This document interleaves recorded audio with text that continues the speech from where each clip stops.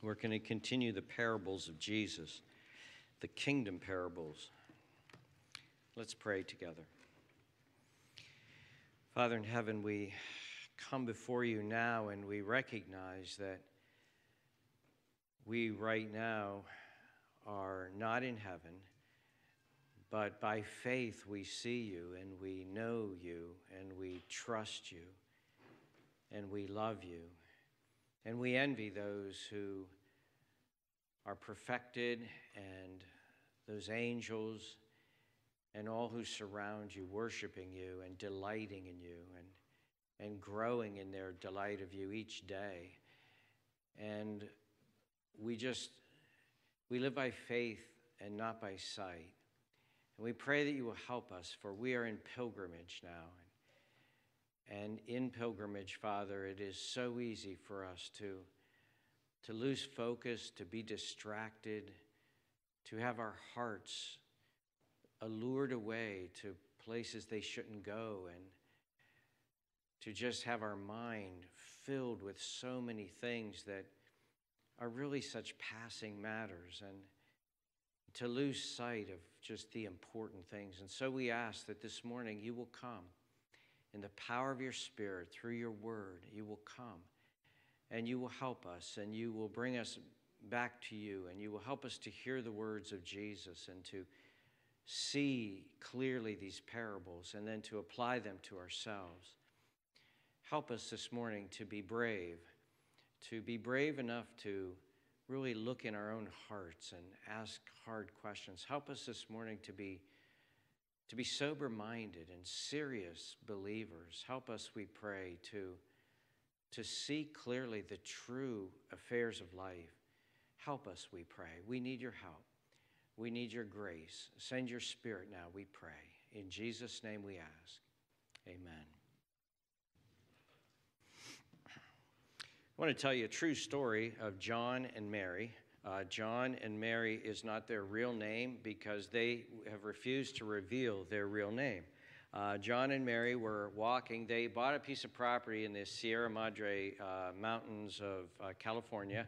They loved the outdoors. They loved being in the outdoors. And so they went for a walk. They would take walks in their mountain property.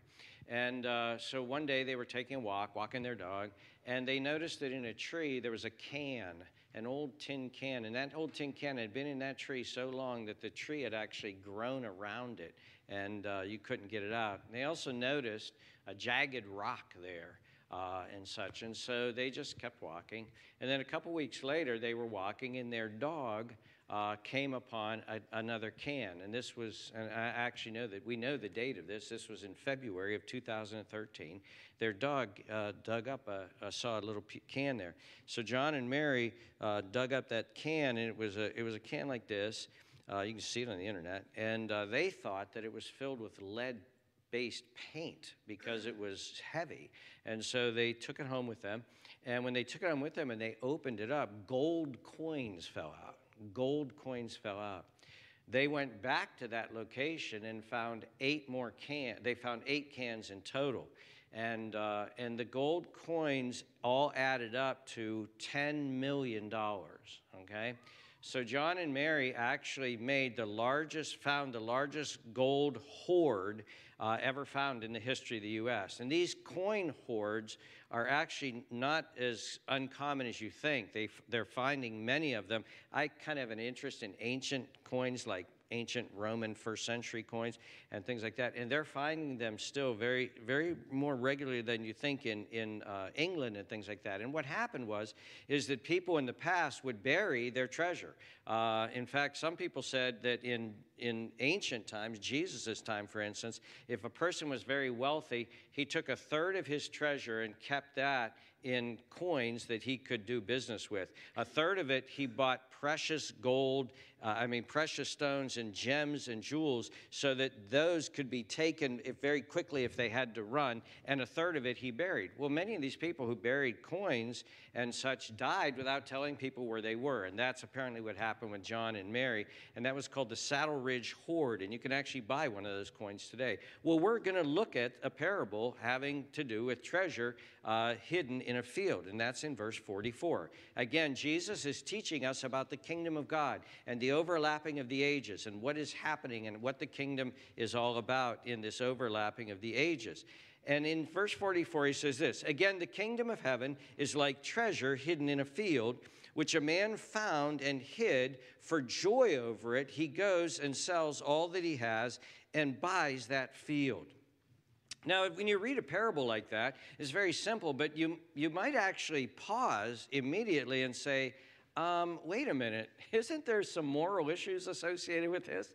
Okay, so you're in somebody else's field and you find a treasure in his field and you bury it back again and then you go and offer to buy him the land. That sounds like what you should do is tell him about the treasure in his field, right? But interestingly enough, this idea of finding gold and finding treasure is controversial even up to this day. It's controversial to this day. For instance, what was John and Mary supposed to do when they found $10 million in gold coins? Were they supposed to find out who the previous owner of the land was and tell him about those gold coins? Were they supposed to find out who owned the land back in the 1800s when they think that they were buried and find his family and distribute the gold coins to them? What should they do about that? Now, if John and Mary, some countries, it's very clear what's happening, what should happen. If John and Mary would have found those gold coins on their land in Israel, those gold coins would immediately be owned by the government of Israel, because Israel passed a law called the Antiquities Law of the State of Israel in 1978. And after 1978, any antiquity, any coins, anything found in your land immediately goes to the State of Israel. You don't own it. But even then, there's all kinds of controversy still today. Let me give you another one. The San Jose ship sunk. A ship called the San Jose ship sunk. And it was a ship owned by King Philip V of Spain. That sunk, and it sunk full of gold and silver and precious stones that were taken from South America by Spain. Taken from South America by Spain, the ship sinks, okay? Very recently, that ship in 2018 was discovered, okay? And it's the largest discovery of a shipwreck of wealth ever discovered. It is estimated to be between $1 and $17 billion, okay? And it's still under there. It was discovered off of the coast of Colombia, Cartagena, Colombia. It was discovered, and again, now there is a huge legal controversy as to whose money, whose treasure this is. Is it King Philip's? Is it Spain? Spain said we never gave up the registration of that ship, and so that's ours. South American people say, but that gold was all taken from us. It's ours. Colombia said it was found in our waters. Then there was the question as to whether it was in Colombia's territorial waters or if it was found in international waters. The salvage company is saying it's ours. The United States government is saying, no, it's ours, because the salvage company are United States citizens. And so whose stuff is this? Whose treasure is this? It's interesting that in Jesus' day, the rabbis taught that if you found a hidden treasure and you took it out of the land, then you had to give it to the person whose property it was. And so Jesus telling this parable, the guy buries it. If you put it back in the land, then you don't have to tell him. He buries it and such. So there's all kinds of moral issues that are associated with. But let me say that's a long way of saying that's not the purpose of these parables. The purpose of parables is not to give the morality of found buried treasure and stolen treasure. That's not it. The parables have a very specific point. They're making one point, and the morality of them could be questionable. And I'll give you a perfect example. We've already seen one. Look at chapter 12 and verse 28. Jesus says this, but if I cast out demons by the Spirit of God, surely the kingdom of God has come upon you. Then he gives us a little parable or illustration. Or how can one enter a strong man's house and plunder his goods unless he first binds the strong man, and then he will plunder his goods? You can't take a strong guy's property if he's got guns and he's got guard dogs and everything like that until you disarm. Then you can steal his stuff. And who's the plunderer in that parable that Jesus is talking about? Jesus is. He's coming. Satan is the strong man, and Jesus coming. He's plundering he's binding him, and he's taking his goods back. And so parables aren't about teaching morality lessons. They're about something else. Now look at verse 44 again, chapter 13. This man goes and he finds a treasure hidden in a field, and he buries that treasure back, and then he goes and he literally sells everything that he owns. He sells everything to buy that field because in his estimation, the treasure in that field is so astronomically huge, he's ready to sell everything in order to get that. And that's Jesus's point in this parable. This man saw something of such incredible value that he committed everything that he had to it. He was all in. He didn't want anything to stop him. All the most precious things that he owned, all of his clothes, all of his goods, everything. He sold to get the money because he wanted that treasure. He was all in. There was no holds barred. He was completely committed. And that's what Jesus is saying about the kingdom. If you come and you want the kingdom, then you got to be all in. It's all or nothing.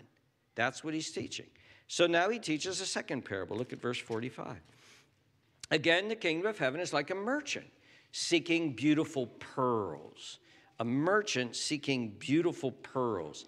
The Greek word for merchant here is emporia, where we get emporium and things like that. This is a professional man who goes around buying and selling pearls, and he travels far and wide to do this, okay? And it says, and who, when he found one pearl of great price, went and sold all that he had and bought it. Now, it's interesting, in the theme of treasures and gold, in June 17th of this year, about less than a month ago, 2 weeks ago, the third largest diamond ever discovered was discovered in Botswana. It's bigger than a man's fist, and it's estimated to be worth, this one diamond, $2 billion. In fact, the king of Botswana, the Botswana government took the diamond and said, with this, we're going to be able to finance a lot of things for the entire society here. And so this man, this pearl merchant here, he finds something equivalent to that, something very, very valuable. And notice what he does then. He sells everything then. He sold everything that he had.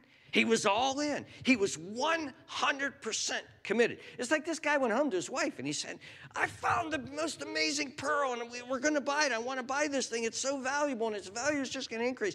And we need to sell everything that we have. So get all of your clothes, get all of your jewelry, get everything that you own, everything, all the family heirlooms, everything, bring it in. We're going to sell it all. We're all in. We have to be all in order to get this one coin. So the parables have the same aspect to them. But notice there's a nuance. There's a difference to them as well. The first parable, the man stumbles upon the kingdom. He was just out there, maybe he was plowing the fields or whatever, and he stumbled upon this treasure that was in the field. The second man was actually seeking. He was seeking these pearls. He was looking for them. But both of them, when they realized this is a magnificent treasure, both of them were like, I'm all in. I'm 110% committed to this. Everything I've got, I'm pouring into it. So think of salvation like that. Think of the kingdom. In one sense, you could say that the Apostle Paul stumbled into the kingdom. In fact, he was on his way to destroy the kingdom, and he met Jesus. And that day, he did not think that he was going to come to Christ and commit himself to Christ. But then compare that to Cornelius, who had been praying and seeking and then called for Peter, or the Ethiopian eunuch who's sitting there reading the scriptures and saying, I need to understand what this is. Those men were seeking. But no matter what, when they found, they were all in. And that's what Jesus has been teaching us all along. Now, keep your ribbon there in Matthew 13 and look at Matthew 10. Look at Matthew 10. We've already looked at this passage. Matthew 10. Verse 37. Here's some of the all-in sort of language that Jesus gives us. He who loves father or mother more than me is not worthy of me. He who loves son or daughter more than me is not worthy of me. Now, if you go to the parallel passage in Luke, Luke has the language much more graphic. You must hate father and mother, wife and children, brothers and sisters, even your own self, or you can't be my disciple. That's the kind of language, the all-in language. Look at verse 38. He who does not take his cross and follow after me is not worthy of me. You have to be willing to die by the most despicable death every day in order to be my follower. Look at verse 39. He who finds his life will lose it, but he who loses his life for me will find it. The person who holds on to his life and says, I need my life, I want my life, I want it to be all about me, that person's going to lose his life. The person who gives up his life, gives up everything, that's the person who's in. This is the kind of language Jesus gives. Look at chapter 16 and verse 24. Same book, chapter 16, verse 24. Jesus said to his disciples, if anyone desires to come after me, let him deny himself. Say no to himself. Take up his cross and follow me. For whoever desires to save his life, again, preserve it, keep it. No, this is mine, you can't have it. Whoever seeks to save his life will lose it. But whoever loses his life, for my sake, will find it. I'm all in, including my life. Verse 26, for what profit is to a man if he gains the whole world, if mine, me, and loses his own soul? Or what will a man give in exchange for his soul? And so you see this idea of being all in.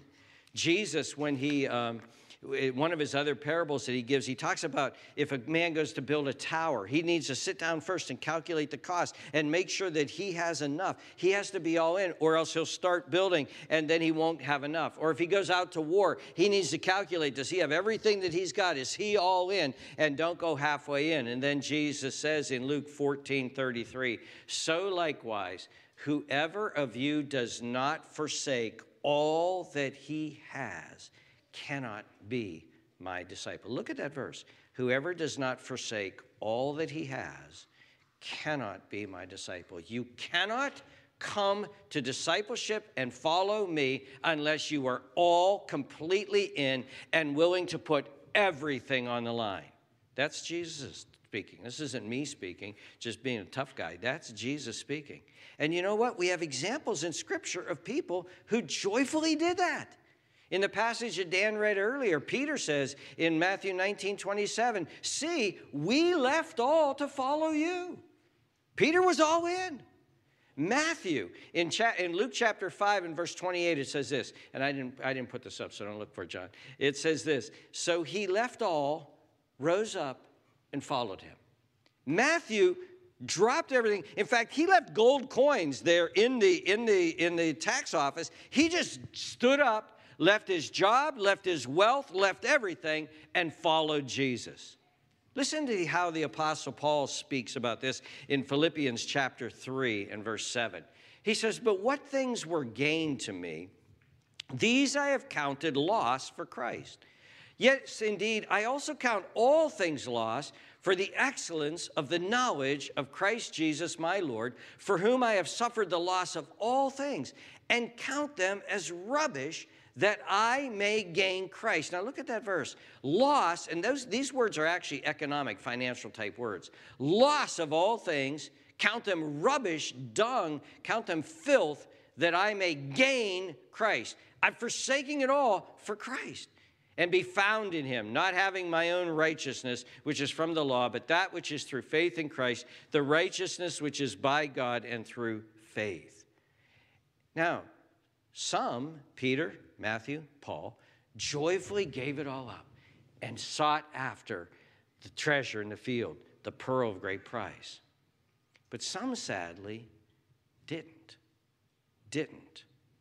And Dan read Matthew 19, the rich young ruler. What must I do to gain everlasting life? And Jesus said, well, I know your problem. And he puts his finger right on the problem. You go sell everything, and then you can have eternal life. And the guy said, no. I really, really, really want eternal life, but I want my stuff more. No. And then Peter goes on to say, we left everything for you. Paul had a young man who followed along with him for a while.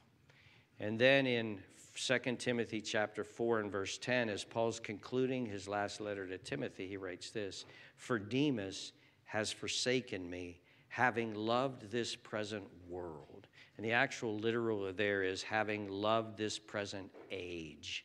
He loved this present age. Demas did. You know, it's sad when you think about this.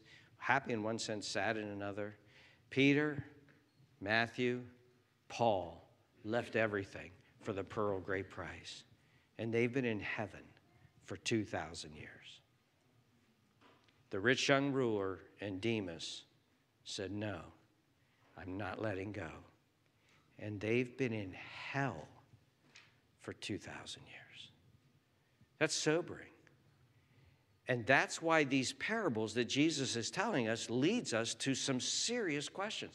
These parables are amazing because they're so simple. A man finds a treasure in a field. A man finds a pearl of great price. And then they respond. And they go and they sell everything. And they're all in because they want that. They want that great, valuable thing. These simple parables make us ask some of the most profound, searching questions in our life. And let's do that right now. What is the most important thing to you or to me? What is the most important thing in your life? What is the thing that you and I are seeking after?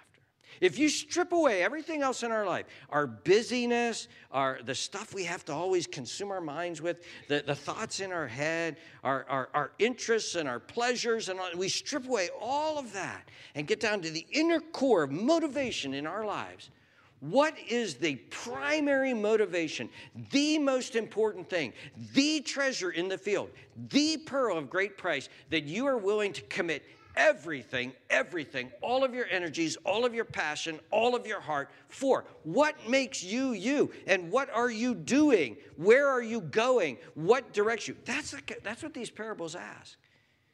Another way that we could ask it is this: are you and I seeking the kingdom of God? In Matthew chapter 6, verse 33, because this is the message of Jesus. It's the message that comes through in Matthew. But seek first, Matthew chapter 6 and verse 33. Did I put that up, John? 6:33? No? Yes. Computer's not working. Listen to what Jesus said. But seek first the kingdom of God and his righteousness, and all these things will be added to you. Seek first the kingdom. Why did these people and why did these people go all in? Like literally radically go all in. And why should we radically go all in? What Jesus is asking you and I sitting here today is this. You need to be 100% all in. It's all or nothing. And we need to ask ourselves, but why? Why do we need to be all in? Why were these guys on? Why did these guys act the way they did? I'm sure when those two guys went home, the guy who found the treasure in the field or the guy who was the merchant, they went home, their family might have thought, you're over the top crazy here.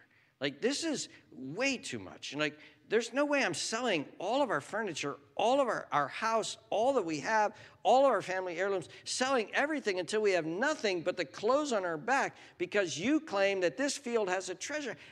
They must have thought they were crazy. Why? Why did these men see this as so valuable? And how could I convince you, as it were, that this is so valuable?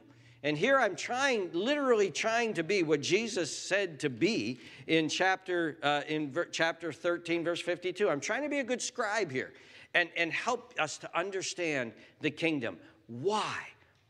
You see, what Jesus is trying to do is he's trying to convince us that the kingdom of God is that important. Well, I'm not going to do it. I'm just going to let Jesus do it. Look at verse 47.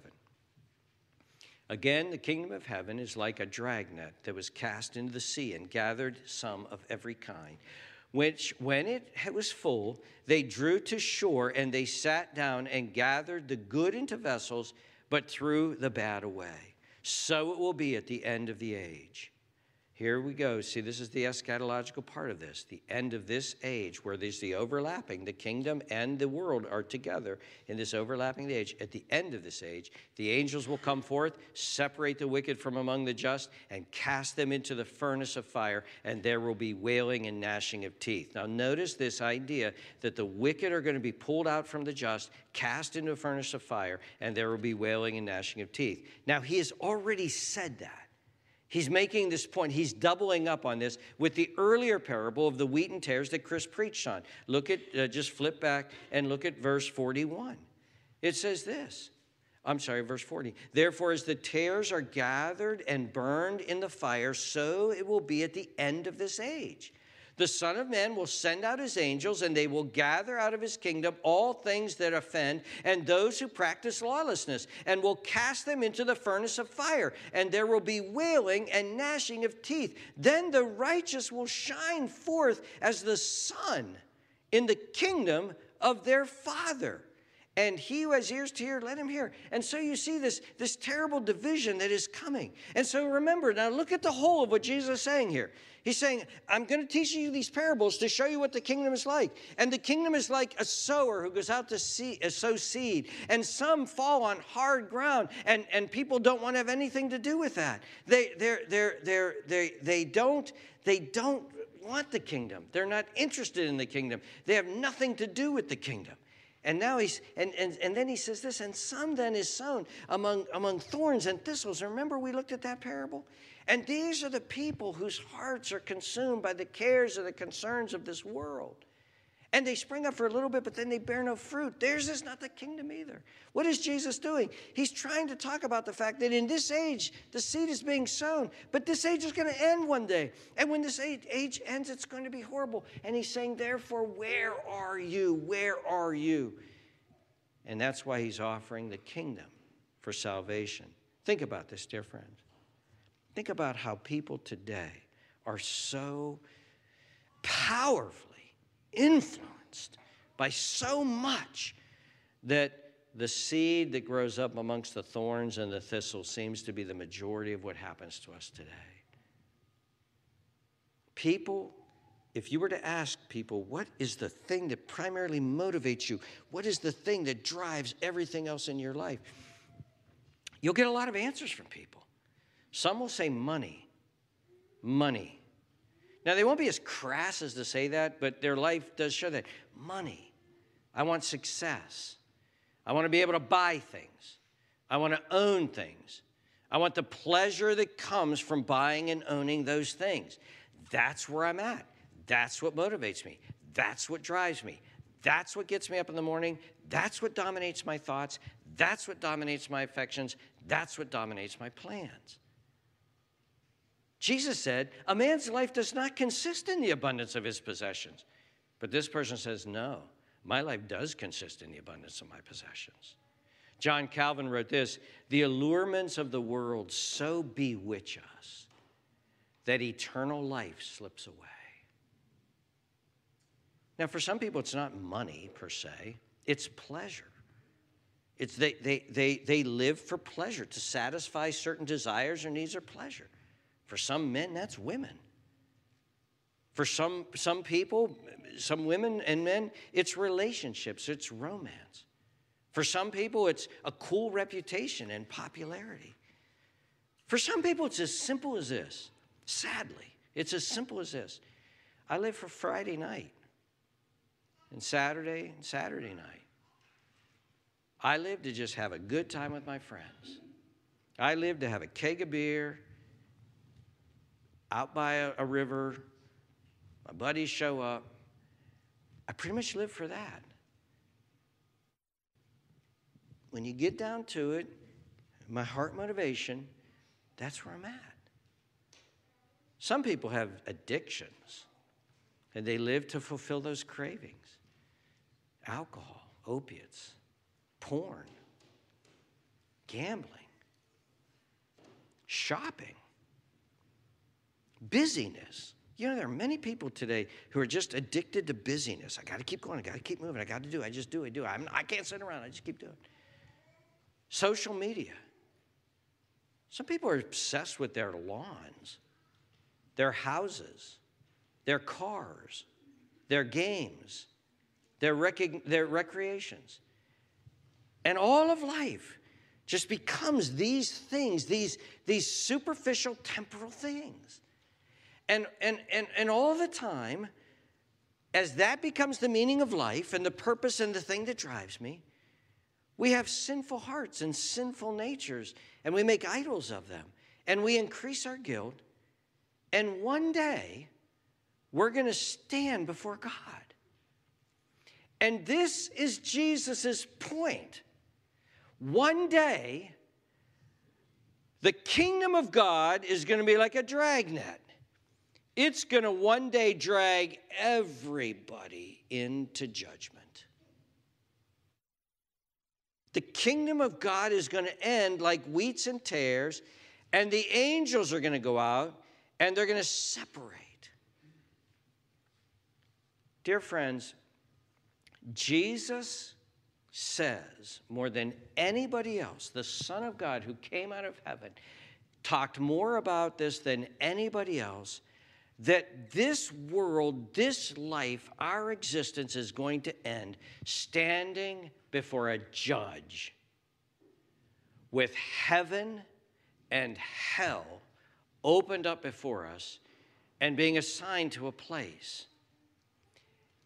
And some people are going to be dragged into the presence of God like a dragnet, and like a bad, rotten fish are going to be cast away. Cast away. They're going to go to hell. Their life will be over. In one sense, an eternal life will be beginning for them, but they will go to hell. They were the people for whom, when the gospel seeds were sown, were so distracted, so busy, so easily distracted, and it was all choked out of them. They were the rich young ruler, said, I want eternal life. I'll come to church. I want eternal, but I don't want it that much. I've got my limits. I'm not all in. They were like Demas, who preached with Paul and worked with Paul and worked with the actual, planted churches with Paul, but in the meantime, his heart was just kept drawing back to this world.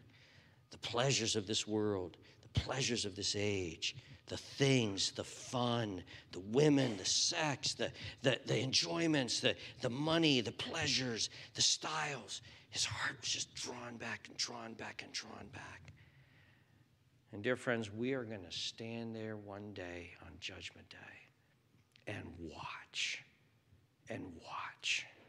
as people are cast into hell, screaming, terrified, and there forever. This is not popular preaching, and we don't hear a lot of it these days. Preachers don't like to preach like this because then people won't come. Preachers don't like to preach like this because they won't get more crowds and more people. We have to coddle people today, and we have to tell them, come to the kingdom because you'll get fulfilled, and your emotions will be, and you'll be happy, and you'll feel fulfilled, and you'll even enjoy your pleasures better, and your sex life will be better, and you'll do better in business. And you know what? Jesus didn't talk like that. Jesus, read his parables. There will be weeping and gnashing of teeth. And this, by the way, is the one who is going to judge us. He's warning us. He's loving us. He's saying, please understand, I'm going to come and judge, and you will be cast away, and there will be weeping and gnashing of teeth. Look at this man, what he did when he saw the treasure. Look at this man, what he did when he saw the pearl. Be that man. Be that man. Be all in. Don't lose your soul. That's what these parables are saying. You say, but Todd, you haven't gotten to the value. Here I'm going to get to the value.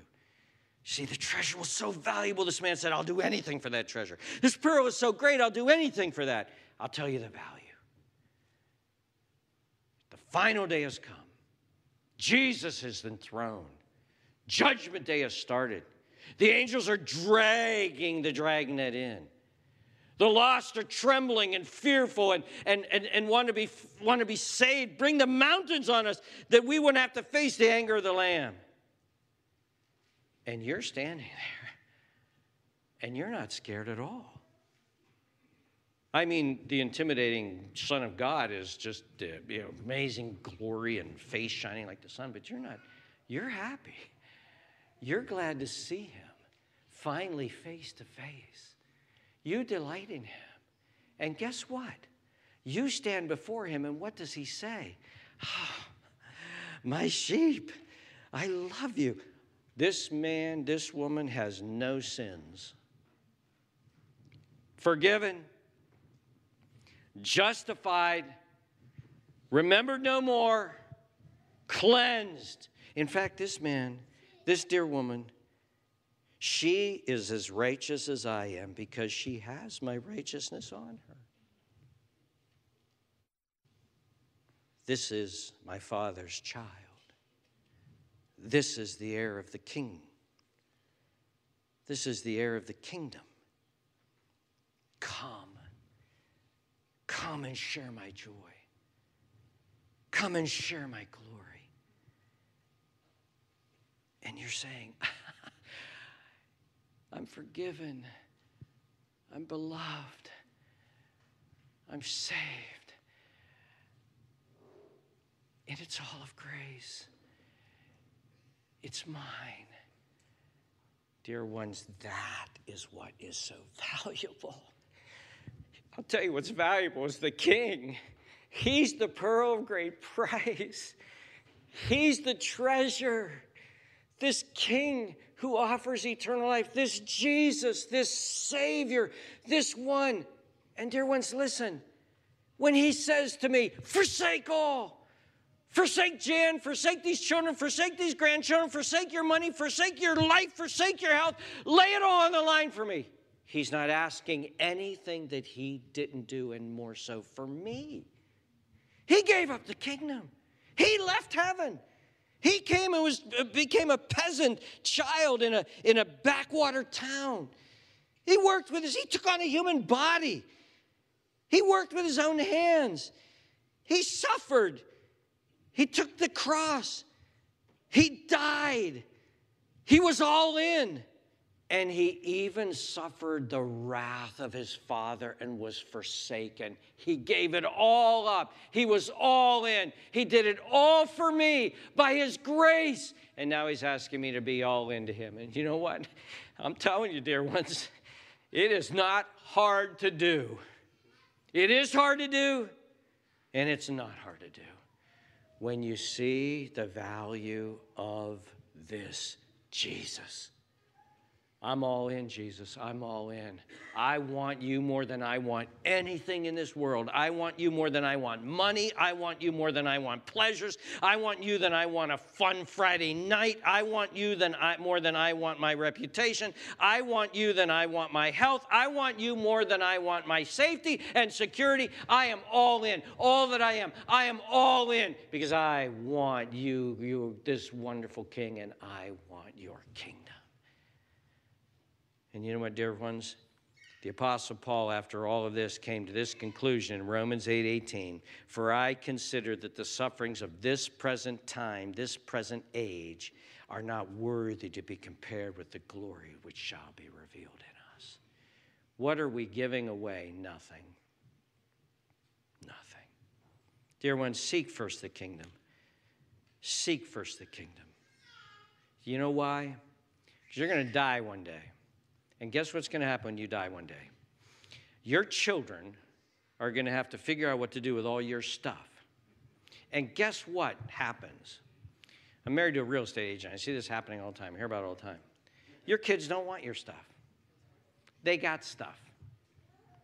Your stuff's old, by the way. You're old. They don't want your stuff. So guess what happens to your stuff? They pull a dumpster into your driveway and they throw your stuff into it. Guess what happens to your job? It's filled by the end of the week. Guess what happens to your name?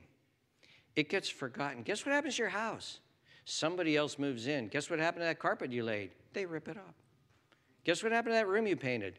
They don't like the color. They paint over it. And before you know it, nobody even knows you exist. And for people who live their life for that paint, that carpet, that house, that stuff, that car, those pleasures, bam, it's all gone. But for those who say, this is all nice, and if God blesses me with it, that's great. But my heart beats for this kingdom. My heart beats for something that's eternal. My heart beats for that. God has been good to you. Dear ones, I'll tell you when my heart began to beat in that direction by the grace of God, by the grace of God. It was at the funeral of my best friend at the time, and he was my grandfather. I was 10 years old. It was 1966. My grandfather divided up his farm, and we lived right next door to him. We had moved away, but he died. And I remember my mother's mother, I was at the funeral, and it was time to say goodbye and to shut the casket. And I broke down. And my grandmother picked me up and carried me, and she was comforting me. And I broke down because I kept looking at him because that casket he was just gone. He had died, massive heart attack, gone, 59 years old, gone. But within the months after that, something began to stir in my heart that led me to Christ. And what stirred in my heart was, if this is how quickly something I love so dearly can be gone, I want something that's eternal. And by the grace of God, the seeds began to plant that led me then to trusting and embracing Christ. Dear ones, Jesus offers us this eternal, beautiful, glorious kingdom. And it's growing, and it's here, and it's coming in all of its glory. Get into that kingdom. Get into that kingdom and make it your life's purpose and work to get into that kingdom before it's too late. Don't let anything stop you. Don't let money stop you, pleasure stop you, friends stop you, their jeers, their joking, their persecution. Don't let people cancel you. Don't let them stop you. Get into that kingdom. That's the message of Jesus today. And the wonderful thing is, he offers it freely. He offers it freely today. Let's pray together. Oh, dear Lord Jesus, we praise you, we thank you, and we glorify you that you left everything behind. You left heaven. You left your glory. You left the joys and pleasures of being in your Father's immediate presence. You forsake it all to come to earth, to be pummeled, beaten, shamed, spit upon, and killed because you love us. You want us to have eternal life, to give us the kingdom. Oh, dear Lord, help us. Help us to be all in. Help us to be all in. We give ourselves to you right now as living and holy sacrifices. Take us, we pray. And Lord, where this loud world that just simply won't shut up, all of the distractions, all of the alluring, all of the temptations, where we have allowed that to start to turn our heart or sway our heart, we pray that you will forgive us, and we repent. And we turn back to you now. Having heard the words of Jesus today, we turn back to you now. Here we are. Take us. We're back in. We're fully committed. And Lord, for anybody who's here right now, who is resisting or who's outside your kingdom and who wants in, oh, we pray, by your grace, save them. Save them. Give them that eternal joy. And if they're struggling right now, Lord, because they need to give up something like the rich young ruler, I pray that you'll give them grace to see clearly how valuable the treasure is, how valuable the pearl is.